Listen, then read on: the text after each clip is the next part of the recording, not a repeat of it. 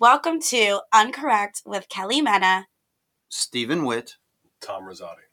Great. So this is our first episode. This should be kind of fun and exciting. It's our first podcast. I'm excited. We're going to talk about some things going on in New York City and some things that kind of pique our interest. Starting with, Steve should like this, marijuana legalization. Cuomo just proposed a plan to legalize adult use cannabis, which adult use I think is supposed to be the operative term there. So go since you're such a connoisseur. Well, it is a very strange issue because as somebody who's been smoking cannabis since I've been 14 years old and have worked for High Times as a reporter for a number of years about the legalization in the High Time. It was called the High Witness News Department, right? I was in, Were you obligated to be like a smoker? Like, could you work there and not have ever smoked marijuana? Yes, in your you life? could, but it's interesting because every day at 4:20, we used to go. They had the offices on Park Avenue South, and we'd go in the hall. And there was a time, and normally I wouldn't do it because the cannabis was so strong, and Cheech Marin came in, or Chong, one of them, right? And the Cheech and Chong movies, because they'd have guests. And it's like, wow, I'm going to smoke with Cheech and Chong. I forgot which one it is, right? And I went out there, and at the time, I had to interview the U.S. attorney because I was doing a story about this guy from Arkansas that had a grow operation, and he ran away to Holland, and they were trying to extradite him, because he was facing all these charges. Mm. So I had this call. I was waiting for the guy to call me back. I went out there. I was ripped. And I mean, cotton mouth. I gave back to my desk, and the U.S. attorney calls me. And he's like, what do you mean? A lawyer from the attorney's office? Yes. No, not the U.S. I was a lawyer like, oh, from wow. the U.S. Attorney General. But from D.C., and they're involved in the case, and I'm doing this big investigative story. And you're high as a kite. I'm like, I'm like cottonmouth.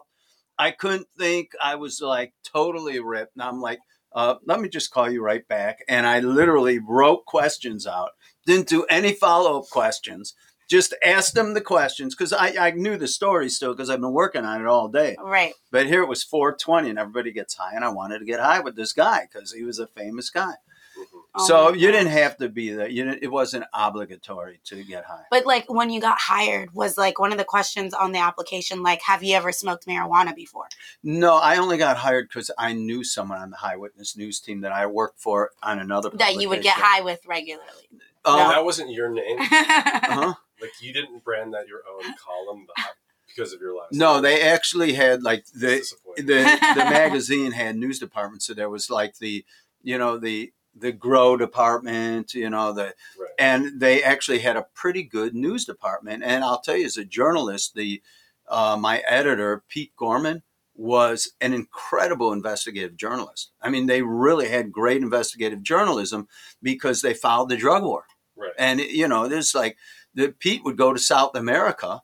And literally, and this is back in the day when Go in the jungles and stuff? and go in the jungles. And he used to say how the CIA would get involved because they would arm the rebels. And if the U.S. government was for the rebels, everything was done, drugs for arms. He said there's only so many black market items out there. Well, I think it's also kind of funny that they're going to legalize marijuana because all of a sudden it's like now we're going to like all those people that we've gotten for marijuana charges. Right. We're going to be like, oh, it's totally fine. This has been fine for this whole time. Well, that's one of the major.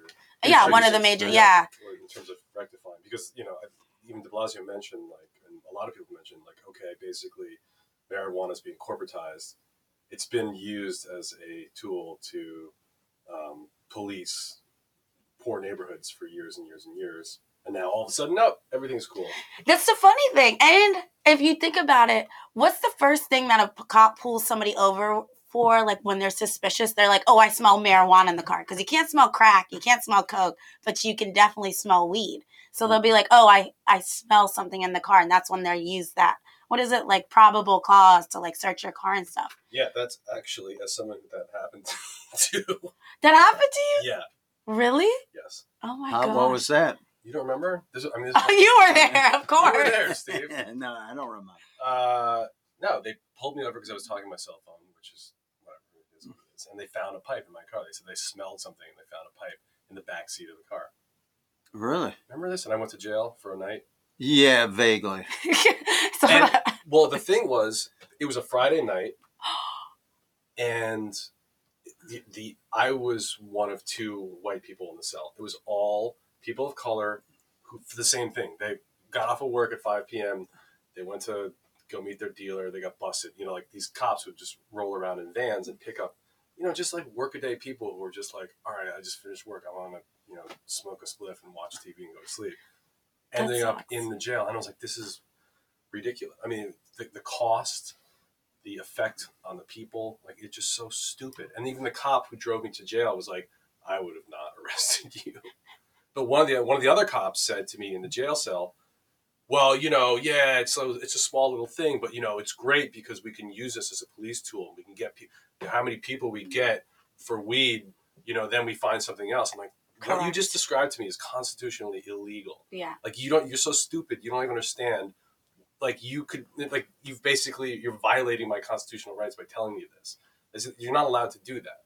You can't create crimes that then are used as, I don't know what the term is, but there's a legal term where it's like basically, you know, I don't know, it's like the equivalent of a gateway drug, right? Like, oh, well, we can get you for this, and then we can search your car, and we can find something else. Oh, right. And I, as a connoisseur of Cops myself, the TV show, one of the number one things that they pull over teens for is like, oh, I smell like something in the car. I wonder what that smell is.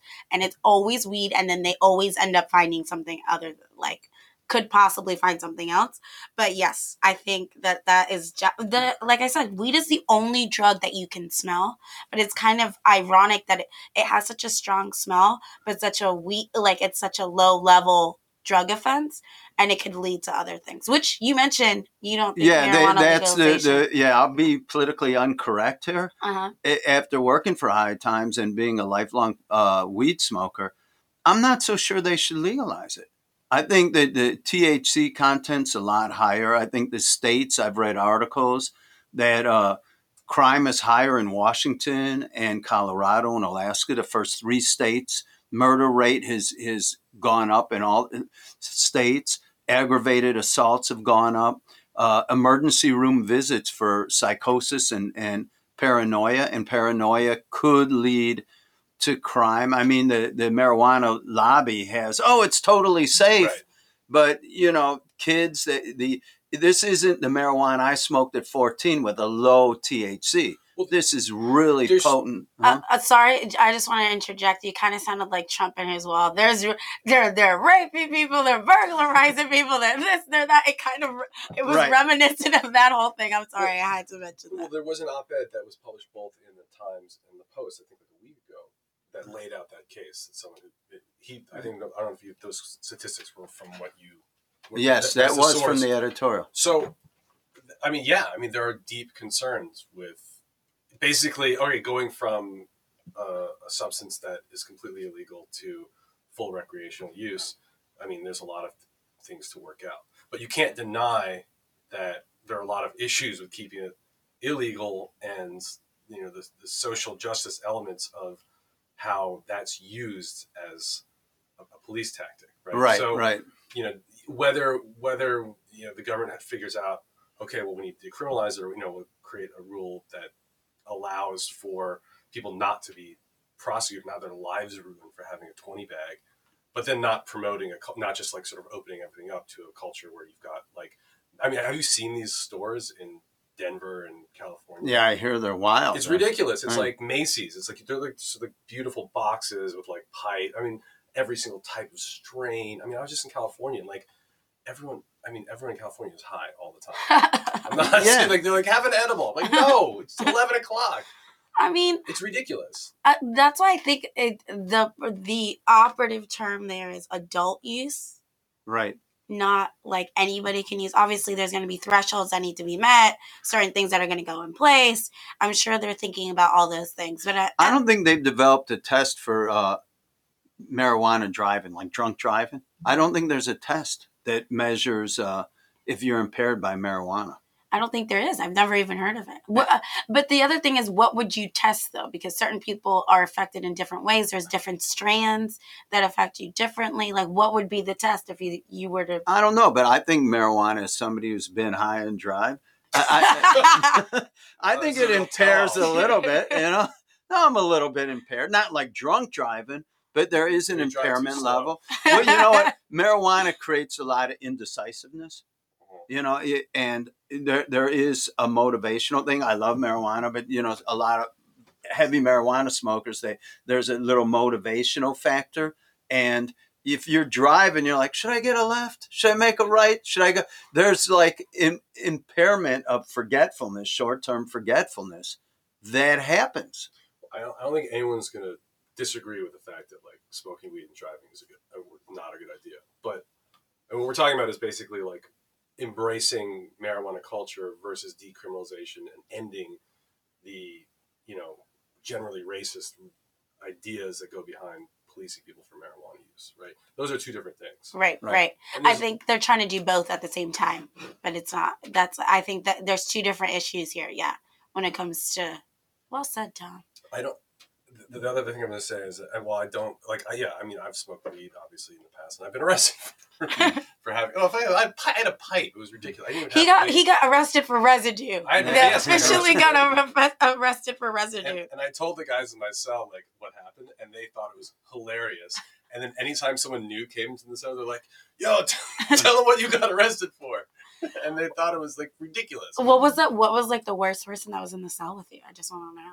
Well, the worst guy was actually so there were basically, it was mainly people of color and me and another white guy. Uh-huh. No, there were two white guys, but one of the I don't know what he was arrested for, but he was monopolizing the cell phone, and he was like, "All right, go to the garage, pick that stuff up, bring it to Tony's." You know, like the guy, he was like orchestrating this whole like drug ring. Yeah, I don't know what he did, but he said he told me that he got arrested SWAT team style. Like he got arrested like 4 a.m. with a gun to his head. Oof. So I assume that it was somewhat. He had to take care of some kind of business. Yeah, he was working that night.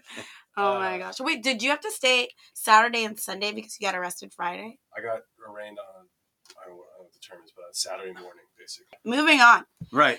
IDNYC this year. I do want to say about the marijuana thing. While I don't really support, you know, just going wholehearted into, you know, fully accepting marijuana as something that's benign, I do think that any legislation that will prevent people from vaping is a good idea. So speaking of, you know, my friends, every single person that I know has a Juul. That thing is it is worse than cell phones. It is worse than cell phones. I think vaping. It is so it's so pervasive. It is. There's some people that I didn't even know how to have a Juul, and they're so just have a joint. Fuck it. Like, yes, and it's so annoying. It's so easily disguisable too because it's so little. It's like the size of my middle finger, and I have small hands, and you just hit it one time and it's over. You're just like, it's insane. Juul's making a whole bunch of money. Whatever they did was kind of like the Instagram craze, and everybody wants one now, and it's pretty crazy. But anyway, we're gonna move on. This week, they also announced a third gender designation where you don't actually have to pick a gender for your ID NYC card, which for a lot of people in the LGBTQ plus community is a positive. They've been pushing for this legislation, and advocates have been wanting this for a while. What do you guys think about that? If you have a no designation and then you use your ID NYC card and you go into a bank and you want to start a bank account, if the bank manager goes up to you and says, "Well, sir, I really think," can the guy say, "You called me sir. I'm not a sir and I'm not a ma'am. I'm a it," or whatever they call it? I mean, will it open up civil rights lawsuits for calling somebody the wrong gender? Is it? That kind of already exists, though. Like, yeah, it's called misgendering people. But I don't think first off, I don't understand how that would even translate to the bank man, like to the bank. Well, if you have an bank, NYC, the reason you have it, the first thing I do when I go to a bank is I whip out my NYC ID card and I show them my gender just so. No, but NYC ID is mainly geared toward undocumented people. Correct. Right, and undocumented people. The reason it's given so they can get drivers. It's a legal form of ID, so you can open bank accounts, so you can get a driver's license. So healthcare, so you can access all these things, both legal, government services and legal financial services. So now you're going with an ID in there, and now they're going to have to when they check off gender. You don't check off gender. I was going to say, when was the last time that you filled out any application anywhere? They've been trying to push for those things. Anyway, you can also put no designation. All right, sir, drop your pants. See what you have down there. Yeah, but we'll give you a male or a female bank account. So you think now that the truth is that there's 3 genders? I mean, it used to be there's male and female. And now, but that's a social construct, male and female. That's there was never, there was 2 genders. It's not like cavemen were like, okay, I'm a male, I'm a female, like that. You don't think a social construct is I'm a non-gender? You don't think that's a social construct? Look, I mean, so first of all, what are the implications about? I mean, the NYC ID card in itself is. How does that affect most people? Not so much, right? I mean, this is basically, I don't want to say it's a token, but it's like, it's a show. It's like, it's a show of appreciation for the idea for people who don't identify as a man or a woman. Correct. That our city recognizes them. Right. And say, hey, look, we don't want to, we want to support people who feel this way. And the main reason from a societal perspective is that in this community, you have a lot of violence against trans people, and you have a lot of self-esteem issues, a lot of suicide, a lot of people feeling like they don't fit into society. So from a government perspective, this is a no-brainer. It's a really easy thing to do. Okay, we value that you don't conform to one of these genders, and we're gonna do something really easy. And it's not about a third gender. It's non-binary. It's like, why do I have to give my gender? It's like, I don't have to. Why do I have to choose these kind of things? Like, why do I have to choose to fit as a male or a female? I can be kind of whatever I choose to be, and you have to recognize that. And it's kind of what Tom just said. It's like there are a group of people that are there and exist, and they don't necessarily identify with those 2 categories. Why should we keep them out? They're still I'm a white guy. What if I say, from now on, I don't care what I look like, I identify as a Latino woman? Okay, Rachel Dolezal, you can't do that. I would welcome that. But all right, here's the thing: you identify as a white male, right? But like, well, what if I don't want to? I can go, I don't care what I look like. I don't identify as that. Then you get into the other question of what is a man, right? You have a penis, presumably. But, you've had to fit in. You've had to create your own idea of what a man is, right? And that starts from being a kid. So call me a psychic, but my guess is that you weren't the manliest kid in your high school, right? Right. Were you a jock? No. No. Were you bullied at all? Yeah, a little bit. Yeah. So what were you bullied for? Probably by men who were calling you basically not male, right? You weren't male enough. You were like this artsy guy. You played music, whatever. You weren't conforming to the typical male stereotypes of that generation, right? And you probably didn't really think about it because you felt comfortable in your own skin. Well, I'm a guy. I can do whatever the hell I want, right?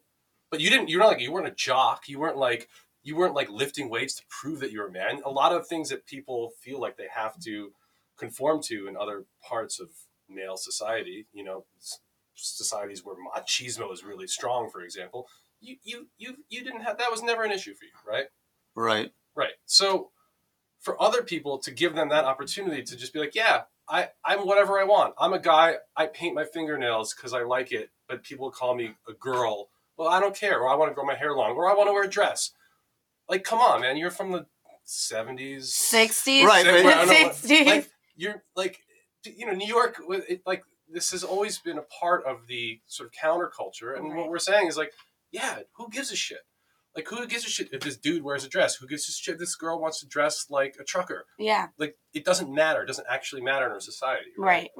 So I think it doesn't matter, but there, it's related. It's not this law, but there's like parents that don't want their kids to be identified as either, and they want their kid to grow up and decide what they are. Well, you're talking about parenting issues, right? You're talking about parents imposing their will on children. That's something I can't. No matter what you do. I was gonna say that it's funny you mentioned that, because there's this this clothing line that I've been seeing everywhere called Primary, where it's just colors.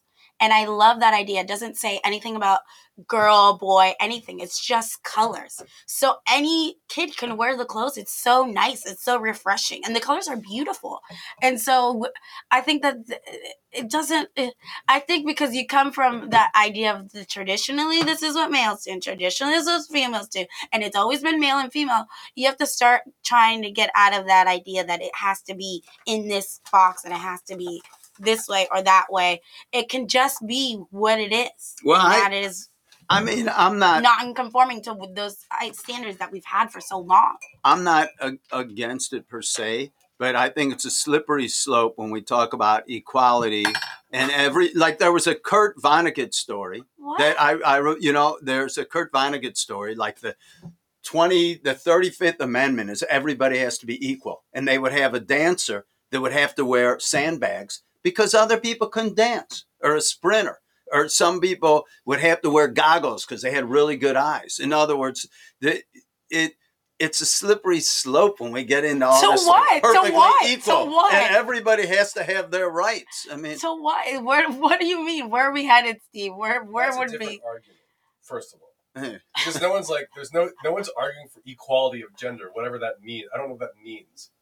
All right, so I go along with it. I mean, I'm not going to belabor it. It's fine, I guess. It's fine. I'm not like hating on it. I just think it's a very politically correct thing to do.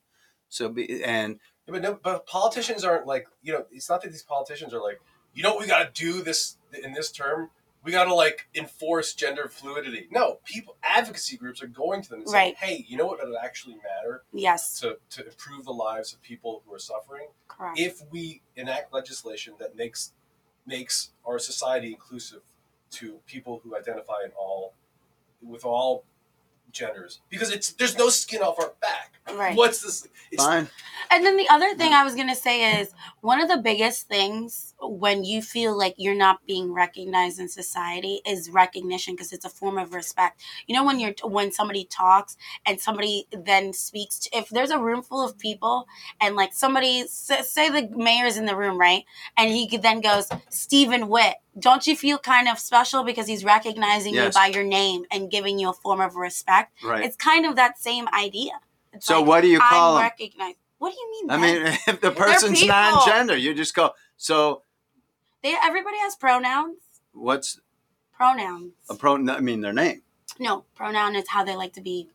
Oh, how they like to be recognized. So what's the pronoun for? Every person has their own. Mine is her. There's lots of her, she. Mine is her and she. But everybody, there's so many. I don't know. It's everybody's different. Okay. They'll let you know their pronouns, when you meet them. Every person will. But they're not a them, Steve. They're people. Well, some people actually, ironically, like the pronoun they. Correct. They. Really? Which is, I mean, whatever you want. Why does it matter, though? No, what does it cost you, Steve? Doesn't cost me, but I just don't want to get punched in the mouth if I call someone a he and it's a they or a fish. People can get very sensitive over that. All right, well, I don't know what your particular sensitivity is with your identity. Maybe, all right, for example, for you, for religion, right? You have a very particular idea of where you are within a particular religion, right? Like, you identify yourself as a Jew, secular Jew, right? So if somebody makes the horrible mistake of thinking that you're ultra orthodox, how upset are you going to get with them? Not upset. I'll correct them. Actually, I'm not. I'm Jewish, but I identify with the culture and not the religion, and blah blah blah. And you have your own very particular way of understanding what you are as related to a group of people your family, whatever. Mm-hmm. And you probably wouldn't take offense if someone who did not have the most nuanced idea of what it meant to be Jewish referred to you as something else. And I think trans people probably, and I'm just assuming this, but like, you know, you would assume, well, I've thought about this a lot. This is how I identify. And if someone random who doesn't know me mistakenly, you know, says something to me in a good-hearted way, not in a way that I interpret to be, you know, threatening, then I'm going to be like, well, actually, no, this is how I like to be addressed. And I think simple as that. All right, that's fine. Okay. And it's not like a whole argument that people have in the middle of the street. You know, it's not like they are. You know, that's not the thing. So. Okay. Well said, Tom. It's just like me. When people see me, they think I'm Dominican. I don't go, oh my gosh. I just go, oh, I'm not Dominican. I'm Colombian. It's close enough, you know. They've never seen me. They don't know me. They just thought that's something I could be. So most people give each other the benefit of the doubt if it's coming from a good place. Exactly. Like it's intention has to also be there. You know, it's not just like anything. All right. On to the next topic. Coney Island recently was announced as the next ferry stop, which on the New York City ferry, which in my opinion should have always been on the NYC ferry, but I guess it was overlooked because it's an amusement. It's more of a summer amusement than a year-round kind of place. But I don't know. I'm not originally from New York, so I don't know. Maybe either one of you can enlighten me on that. The stop isn't coming till 2021, funny enough, though. So I don't know where they're going to put the dock. I'm not sure about all those logistics. But I thought of any place, Coney Island should have had it for a while. They're like right off the water. I mean, when you think Coney Island, you think rides, this, that, ferry, right? Right. Coney Island's very transit starved, and there's really two Coney Islands. There's the America's Playground, correct. Which is that's the one I kind of a tourist thing, and there should be a ferry for that reason alone. Yeah, But the other side is Western Coney Island, which is blocks and blocks from the subway, the bus. Sometimes you have to wait forever for the buses, and if you're going to the city, it's the last stop. You got to take a bus from Western Coney Island to the Coney Island subway stop, and then you have to take this train all the way into the city. And it makes a lot of sense for residents of Coney Island to have a ferry stop. Mm-hmm. You know? I wonder why the mayor though announced it so early. It's 2019. It's like, yeah, you guys are getting a ferry stop 2 years from now, though. It's like, okay. When he's out of office. It was in the State of the Union, State of the City address, right? Right. Yeah. Right. Well, yeah. I mean, maybe it's just sort of. I mean, these things take a long time. The Second Avenue subway took forever, you know. So you have to plan and just sort of lay out a whole. Right, it's like they're expanding service, right? Correct. Yeah, there's a couple of other places that are going to be getting ferry stops, but not the Rockaways. Funny enough. Well, Rockaways has one, but not Canarsie. Canarsie, that's what I meant. Sorry, Canarsie. Yeah.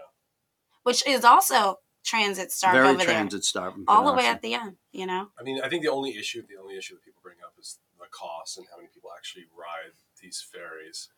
And the city subsidizing the cost. Well, but it's kind of like if you build it, they will come. You know, like it's been doing very well. I was gonna say their ridership is on the rise, and you don't know you're gonna ride something until it gets there. You know. Well, it is kind of hard to sort of take a slanted view on something that seems pretty straightforward. You look like a ferry boat captain with a hat. Right? Wearing a beanie inside. Yeah. That's so weird. Yes, I know. Hey, it's my choice. That's right. You can choose to do whatever you like, Steve. That's right. You are very well dressed. It makes me think that you think that a podcast is a visual component. I know. That's what I'm like. I'm totally dressed down. I'm wearing basic clothing. But you know what? They say dress for the job you want, and you're dressing as if you have a podcast at NPR, so I like it. Thank you. All right. I don't know what you're choosing. Moving on, public advocate race coming up next month is a special election. I think we're just at a little over a month away from that special election. A whole bunch of people in that race. Give me some people who you're looking for. Who do you think are some front runners? Jumaane Williams is definitely a front runner. He ran for lieutenant governor. He got a lot of votes. He nearly won. So his name recognition is through the roof. he's going to have Brooklyn on lockdown because he is both Frank Seddio and the mainstream Democratic machine, and then the New Kings Democrats, the progressives. Right. So he's like the front runner so far as Brooklyn goes, and that might be enough votes to win him citywide. But I would say the other front runners, I think Rafael Espino is from Brooklyn. He opened an office in Queens. He's Hispanic. There isn't really a big Hispanic vote in Brooklyn, but in the Bronx and Queens and even Manhattan, there's a fairly large Hispanic vote. And he's branching out there. I think he runs a smart race. So he's a front runner. And then Michael Blake, the assemblyman from the Bronx, worked in the Obama administration, has a tie to a lot of money. He's got a lot of backing. He's got some people from Bed-Stuy behind him. So he's going to siphon off some vote. I'm also looking forward to see whoever wins a public advocate's race, how they're going to be with the mayor. You know, like how are they going to spar? Are they going to be more leaning towards some of the policies that the mayor wants? I mean, the public advocate's supposed to advocate on behalf of the people, not necessarily on the legislator side. So it's going to be interesting, whoever wins, to see what type of relationship they're going to have with the mayor. Well, the mayor's got 2 more years and everybody's moving up. Mayor's going to be out of town running for president or positioning himself for a cabinet post or vice president. His whole speech was about that. You heard it here first from Stephen Witt. He said it himself on CNN. Well, he's not ruling it out. Yeah, and the first lady's name is Chirlane McCray, has been all over as well. And and he pulls her out everywhere because the interracial thing is really good with identity politics and within the Democratic Party. Again, you heard it here from Stephen Witt. It's funny. I was, as somebody who's been an interracial, who's been married, and I have 4 biracial kids. When he use your wife for political. Oh, right. When he uses her as a political when he first football. ran for mayor, he had, what put him in the front runner was he had Dante and commercials with his whole family, and all of a sudden. But Dante's his kid, whether he was biracial or not. You don't think he would have used him? No, I think it's smart. You use what you have. But do you think that even if he wasn't a biracial child, he would have used them either way because that's his son? No, maybe not. Not the way he used them. Okay. I mean, I covered so you're saying black neighborhoods. You got to see de Blasio would literally go into churches every Sunday and say, "Meet my wife," and he would put her out front, and she would campaign. I mean, it was like a team. And then when Dante came up, and I was working for art, I remember drinking it at watching a game, and the woman next to me, just at a bar, and she's like, "Oh, Dante, I'm going to vote for de Blasio." It was. Look, everybody uses what they can. Max Rose was a war hero, so he's going to come out with, "I was a war hero," And in Democratic politics, it's, Democratic politics is very big on identity politics. Okay, but hold on. So, how many conservative politicians have dragged their little, blonde-haired, blue-eyed little, yes, angel you use what you have. Yes. To every single. There's nothing church. wrong with it. What's the difference? There's nothing wrong with it. Okay. So I'm not making a value judgment. No, but I brought it up because in Democratic Party politics, right?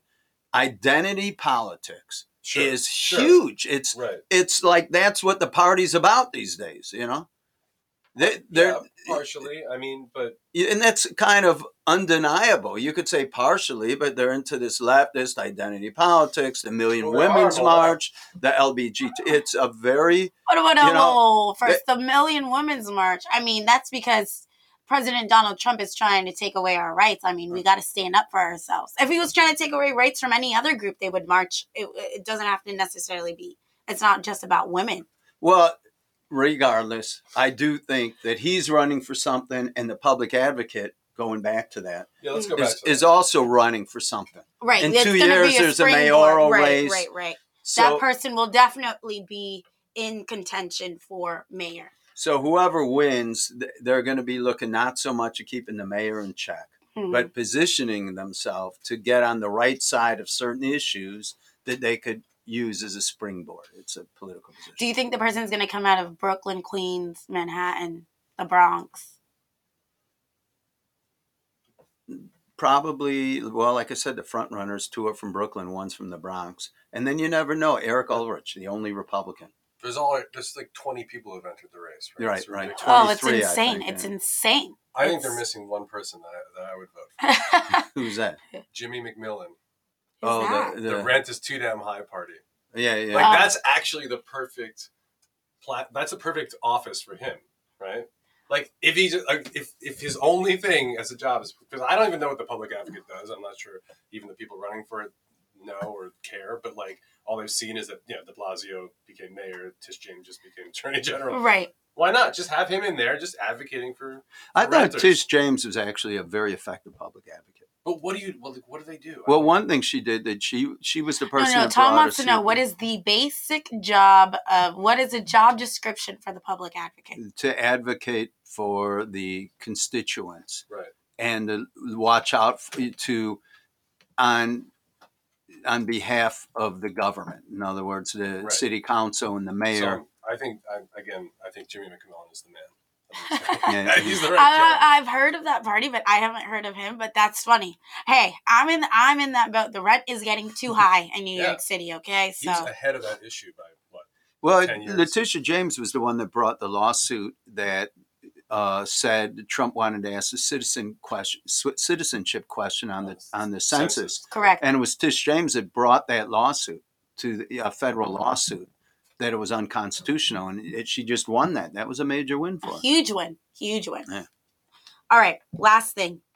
DA's race in Queens coming up. Steve, through an insider, John O'Hara, wrote a big story this week on it. Apparently, Congresswoman Yes. Alexandria Ocasio-Cortez is looking to back another young Latina that's coming up in the ranks.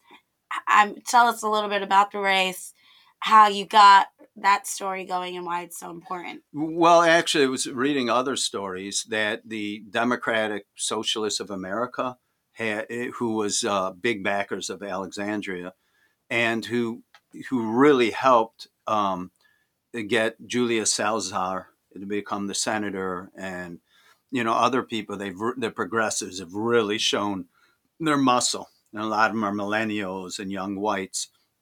And they're back, and now I can't remember her name. You think they're young whites? Salazar and Ocasio-Cortez are Latinas. No, the Democrat socialists. A lot like Nick Rizzo. That's one. What? Okay.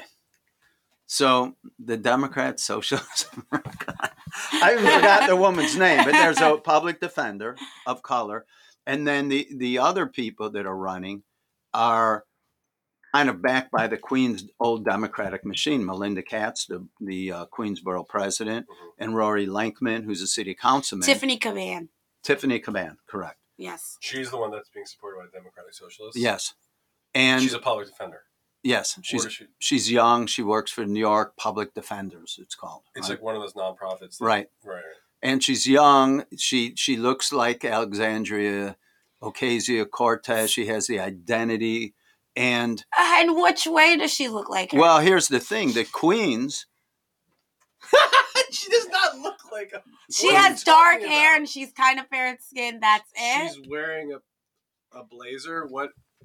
Well, she's got that olive complexion. She's young. And that's... Well, wait a minute. Steve, come on. Hold on a minute. Hold on a second here.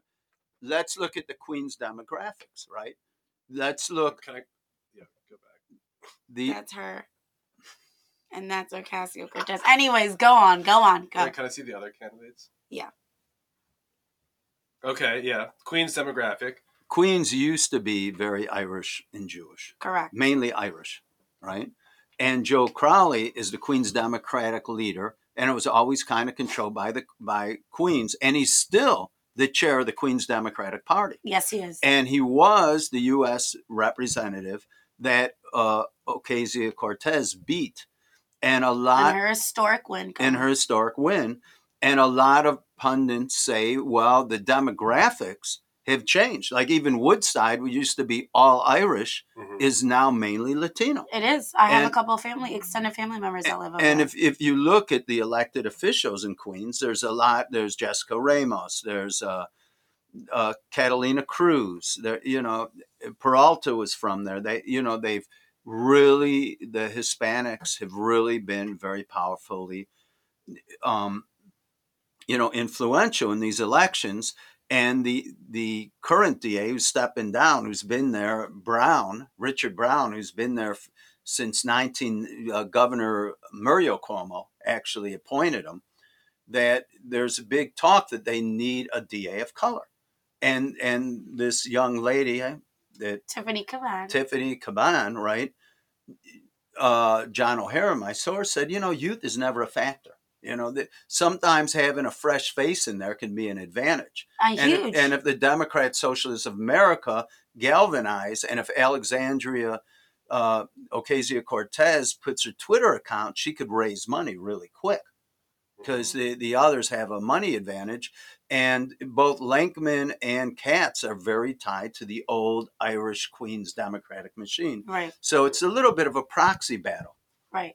I mean, I guess, but Queens is one of the most diverse places in the United States. Yes. I mean, these public schools in Woodside and Sunnyside have they have languages, like 150 different languages. I mean, I don't think we can't just boil it down to Latino versus old school Irish. I mean, you've got huge South Asian neighborhoods. You have huge Black middle class neighborhoods in Eastern Queens. So where does that fall into play in this?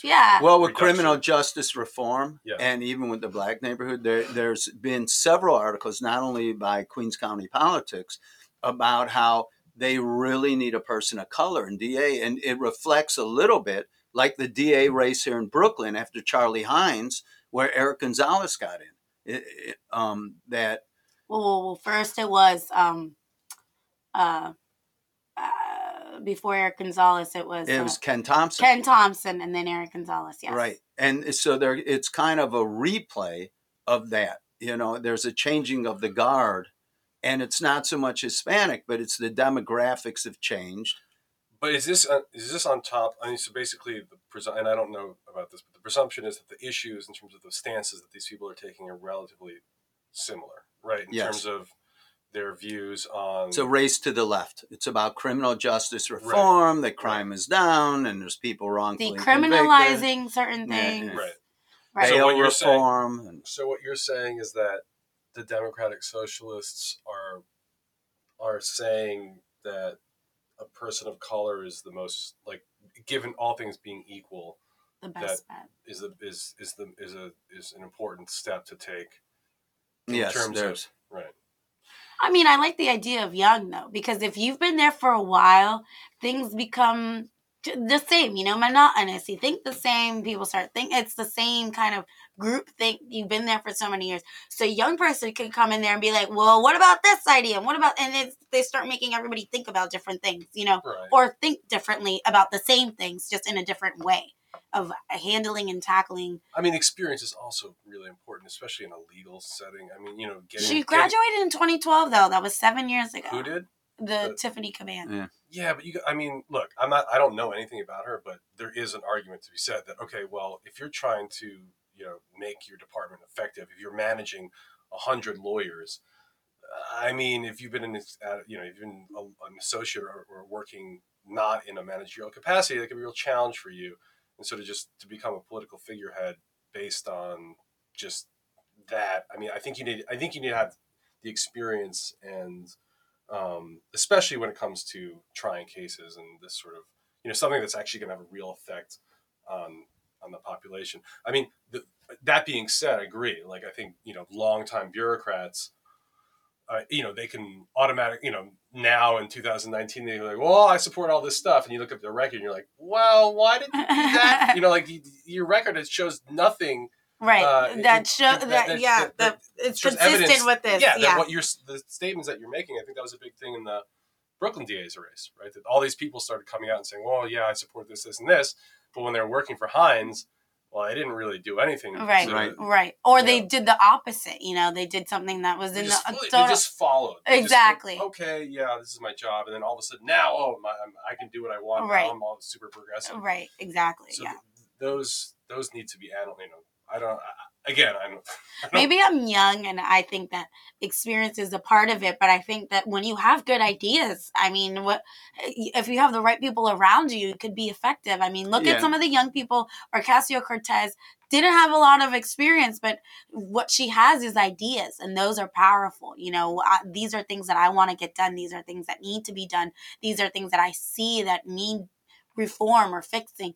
With that, I think as long as you have a strong sense of what you want to get done and how you're going to go about getting it done, you just start putting your group, your team together, and then you can get those be effective. Yeah, you hire someone that can do it. Well, who can help you do it. Right. But she's a good example of how immediately she's starting to realize how things actually work. I mean, when you start off by doing a protest, like, she got a lot of blowback from that, and like, okay, all right, well, maybe that's not the best way to move forward. And like, you try to keep that energy and keep the enthusiasm, but at the same time, like, the Democratic leadership quickly put that progressive wing in their place, and like, so they're like, okay, well, no shit, we have to like actually operate within the system, and that's always the challenge, right? Like, how do you stay young and still change? you right. Right. And I think that's for anybody who's young and green, goes into any office. You kind of go in like,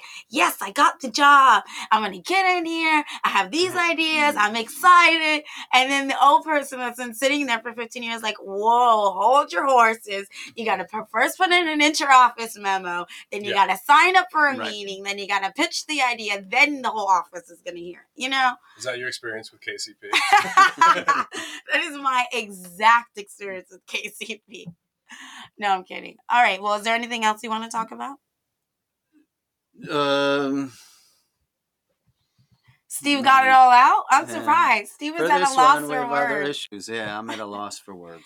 Tom, anything? No, I'm just reacting.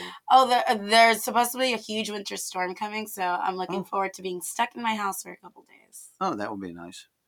We need more snow in New York. You know what's crazy? Last year around this time, it had snowed already like a couple times. This year, it hasn't snowed but once. I'm a winter person. I like a little snow. Well, you are from Chicago, where it's like always cold. I like 4 seasons. If winter comes, I'm like looking forward to a couple snowstorms. That's what I said. I want it to snow. It's winter snow. When it's summer, I want heat. Right. When it's spring, I want blossoming, and then when it's fall, I want all the leaves to fall. Oh, so. I thought you want a trip because it's fall. Not funny. All right. Thanks for joining us on our first episode of Uncorrect. Catch us weekly as we continue to follow all things New York City.